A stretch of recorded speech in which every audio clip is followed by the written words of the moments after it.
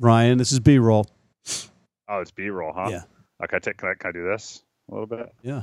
Maybe take it off? Sure. Coming up next on Rugby Wrap-Up, Major League Rugby Talk with Ryan Ginty, Steve Lewis, Martin Pengelly, and Matt McCarthy. Brought to you by Friends of the British Council. Hey everybody, welcome back to Rugby Wrap-Up in New York City. We are talking rugby at the Fantasy Sports Network Studio 34, and we're talking Major League Rugby because it's a major weekend coming up, the end weekend, and in order to do that, you need special people. And one of those special people calling in on Skype is Ryan Ginty. Another one in the studio is none other than the baby blue-eyed Steve Lewis, and also his baby blue-eyed, wearing a baby blue headphones, Martin Pengelly of the U.S. Guardian. Gentlemen, all welcome. Ryan, look at that. Look at he's got the whole powder blue ensemble and room and everything else. Ryan, you look resplendent there. Well, I mean, it is really hot right now. I am in the attic, a.k.a. Next Level Rugby headquarters of my apartment right now, and this 95-degree heat is very reminiscent of Fort Lauderdale, so that's why I'm shout out to Fort Lauderdale Rugby Club and their tournament that doesn't exist anymore, unfortunately. Beautiful. You know, Ryan, some people would say, oh, you have an attic? I do have an attic, so that is good. I can hide up here. I also got Ronan still hidden away back here. And that's a great segue. We once again have Ryan Ginty calling in to do Rockin' Ronan Nelson's Major League Rugby recap by Ryan Ginty. Ryan, take us away. Well, I'm glad I don't have to set that up because I definitely would get my tongue tied on that intro. But thanks, Matt. Hey, it was an awesome weekend, and it was championship series. It was the semifinals. You had Seattle versus San Diego and Glendale versus Utah. Truth be told, these games pretty much went the way that we thought they were going to go. I may have picked against the Lizard, which I will never do again because I was wrong in that, obviously.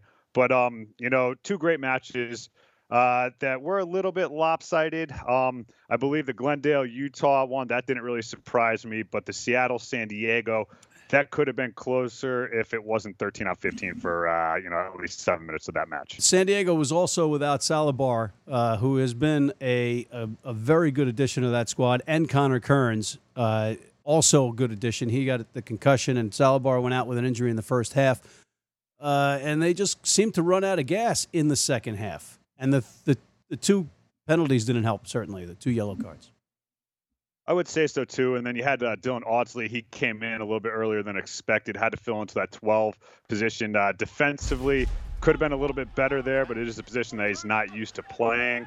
So I guess we can give him a little bit of a pass on that. But I think it comes back down to, this San Diego team, they had the gas in the tank. I will say that Seattle did finish stronger, but they're playing 13 on 15 and then 14 on 15 for close to 15 minutes. And especially you see CeCe Mahoney comes in and he's right off the pitch, right? So that's one of your big impact players that's supposed to be coming in, who honestly I think really could have came into this match a little bit earlier and solidified the engine room and the locks, because I think Cam Dolan was a little bit out of position there, having to step in. Especially against the Seattle scrum. But wait again, a minute, Ryan, you're making all the excuses for San Diego. Is this any tying in with you saying that you're picking San Diego because Steve Lewis didn't? Okay. Well, listen, San Diego, you're right. I may be making some excuses for them, and that's not to take anything away from the Seattle team. The Seattle team has been awesome, and to quote either Warren or Preston, when they did their picks on American Rugby Pod, they said Seattle has not done anything that would make them pick against them. And I think that just goes to show you how well put together the Seattle team is and how complementary they are. And hats off to Matt Turner, Salom Suniolu. And then also you look at Peter Tiberio. He absolutely tore it up for this team. And Phil Mack, man, he didn't miss a beat. So hats off to the Seattle team, 38-22 over San Diego. And all excuses aside, this Seattle team really is one of the top 2 teams in this league. Yeah, you just mentioned, Steve, 4 guys that had a decent amount of experience on the 7th circuit in Tiberio, Shalom, Turner, and Phil Mack. And, 7s has its place in the formulation of the MLR. Yeah, well, I think both countries, Canada and US, haven't had enough talent to be specific 15s and 7s, so guys do double duty. So, sure.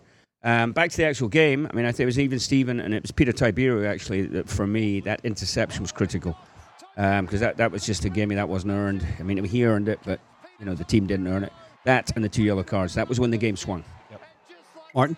Oh, well, I was going to go back to a more general point on the grounds of what Steve was saying about the sevens players shifting in. I've been impressed by how the league gets to the semi-finals and the games have not closed down. They haven't crabbed up. They haven't been penalties. They haven't been tight, nervous, English-style games. Major League Rugby is exciting to watch. It's loose. It's exciting. There's a lot of passing. I think Glendale's first try was like a sort of last 5 minutes of a make-or-break game in England. Great. You might get that kind of attack with that kind of offloads, particularly in the tackle. Fascinating to watch. I have a modest proposal, which is not very serious. It's being just in case people think it is, because they might, that MLR should ban defence coaches now. Never have them, because the defences are not as well organised as in other leagues, other pro leagues, and it's a remarkable spectacle as a result. It's a hard-hitting, fast spectacle. So I say... So no defence. I say, I mean, there's defence. The hits are big. They're going in. People are defending, but the coaching isn't there to make it this formulaic, suffocating defence that you get in things like the Premiership. It might also be to do with the fact that there's no relegation, so no one has fear, so people try things earlier, that kind of thing. All these cultural things are making a fantastic spectacle at the moment. I love it. I would argue that Glendale's defense is on par there, and their line speed. And you talk about that fast attacking, defense. I would say for the most part, I agree with you, except for Glendale's defense. I think Glendale's defense is actually pretty staunch and pretty fast paced. Let's segue into the next game then. Yeah, in the second match, Glendale versus Utah. Pretty much all Glendale for the first 65 minutes of this match. It was 34-7 with 15 minutes remaining. Things that I just want to say, big takeaways, and from this season, I think Mika Kruse, that kid is just special. He's young, he's a talent, and he's a homegrown product coming up through this Glendale system, and it's just exciting to see that. Also, Sean Davies had a heck of a game, man. He just, I think, solidified, any question that may be out there, whether or not, he should be our number 9 for the Eagles. I think after watching this match that he put in for Glendale, I thought he was just phenomenal. And again, I think that this defense really shut down this attack of the Utah Warriors. I think Utah's game plan and what it was is, hey, we need to make something happen versus sit back, work it through the phases. We know where we're going to go, what we're going to do. We're going to get somewhere on the field and do something. And it relied more on just like great individual brilliance plays, which some of them I thought were out there. I thought they had some great plays. Like Don Patti, I thought he had a pretty good game. Made a couple mistakes, but I thought overall he was pretty good. And then, as Glendale team again, just absolutely owning this team. It's 34-21, 2 late tries that really didn't mean anything for this Utah side, but it was just Glendale all the way. And I think we got this great matchup. It is the 2 best teams playing, Seattle versus Glendale in the championship match. And truthfully, I think weeks 1 and 2, after the second week, you kind of thought that these were the 2 teams that were going to be playing in the championship. And lo and behold, here we are. I think there is very little fear of failure in MLR at the moment. Maybe that's the driving thing. Playing on house money or nothing to lose? Nothing to lose. It's the first season. We need to make... I just said it on the press. I shouldn't have said that. It needs to make a success of itself. The style is, I've said the style is attacking. The defense is slightly loose. The hits are big. But the fear of failure is off the pitch, not on it, I guess. If you're looking at Utah, Seattle, and Glendale, have got some good crowds going. And there's no relegation. It's an adventure at the moment. And the players are, excited about having professional rugby on American soil again. There's no doubt about that. So. But Ryan, getting back to what you were saying about the Glendale, their defense is definitely an organized defense, a staunch defense. But they were also, the best part about them is they put the pressure on the opposition with the good offense is the best defense kind of philosophy as well. They had some magical plays, and as I think Brian Hightower said, and forgive me if I'm wrong, whomever said this in the booth, but you could tell these guys look like they've been playing together. Between specifically the relationship between Benolio and Sean Davies was really, really, really impressive during this match. And you had a guy like John Quill, who we thought was dead in Houston and said he wasn't playing. He was on crutches signing autographs. He was carted off in a wheelchair from the flight, but he was all over the pitch. He was all over the pitch. In fact, Mika Kruse had an electric play where he burst out into the open, kicked the ball downfield, was racing, just knocked it on by the try line. But there is another guy from Glendale, a number 7, John Quill, quietly touching it down, diving it in the corner, racing stride for stride with these guys. I mean, just an amazing performance. So you had individual performances, but you also had a team performance by Glendale, and they're going to be hard to beat. Yeah, so I was in Colorado 2 weeks ago. So I went and had Thursday 5 p.m. tea and biscuits with Dave Williams and Teddy Browner, the coaches. And, I saw people coming in the office, getting ready for practice. Just observed the sort of first 15 minutes. They're a well-oiled machine. As you say, they've been together a long time. They've added a couple of pieces. Sam Figg in the back row, the Aussie Sevens boy. Excellent match on Saturday. But they are a well-oiled machine. They know what they're doing. They know each other, and they're just ticking over nicely. With regard to Martin's point, just to go back to that about playing without fear, I think that's right for the course of the season. But, I think the honeymoon period is over. And I think in the off-season will be the first time that there is a good deal of self-reflection and players will get cut. Yeah. Coaches' jobs might be in jeopardy. This will be the first time. Yeah. So, everyone's happy, and it's been a fantastic run. It's been a good season. But we're now moving into different territory, moving to season 2. Yep. It's now a business.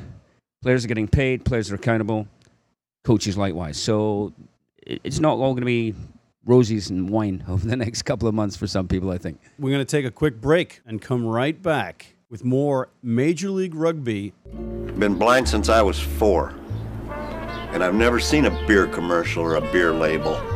None of that stuff influences me. I drink beer because of the taste.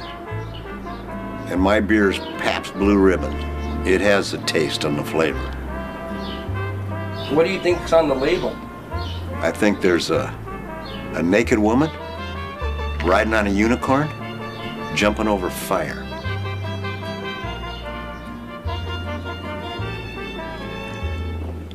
Oh, that's good beer. If you're in New York City and want to watch some great rugby, have some great food, and some great times, go to the world's best rugby pub, the Pig and Whistle on West 36th Street. Good point. Boys, we're getting the nod from downstairs that we're basically out of time, so we got to go to predictions right now. Ryan, who do you predict is going to win this championship, first ever championship in Major League Rugby?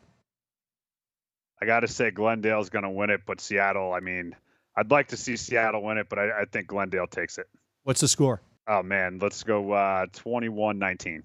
21-19. The fans outside our Fantasy Sports Network Studio 34 like that. Steven, what's your prediction? Columbia on penalties. Now, prediction is Glendale. I think comfortably, a couple of scores. I reckon 7 to 10 points. Martin? I'd love to say Seattle, Glendale 24-10. And Rona Nelson said Seattle, ironically enough, by 12. I'm going to piggyback you again. And I don't know if you caught it, but I did compliment you because of last week. I said, Steve knows this stuff. I'm going with Glendale. You went with Glendale. And I was on the fence. That convinced me. I'm going with Glendale. I don't want to tick off Mayor Mike. I got my Glendale hat in front of me. I don't want to tick off Diana Anderson or any of the other people out there. So I'm going with Glendale by 10 points. I love you, Seattle, but it's not your year this year. Final thoughts? No, and no. Ryan Ginty, thank you for calling in on Rockin' Ronan Nelson's Major League Rugby recap with Ryan Ginty. And Stephen, as always, thank you. Martin, as always, thank you. I'm Matt McCarthy on behalf of all of these gentlemen on Rugby Wrap-Up here at the Fantasy Sports Network, Studio 34 in New York City, talking rugby, signing off.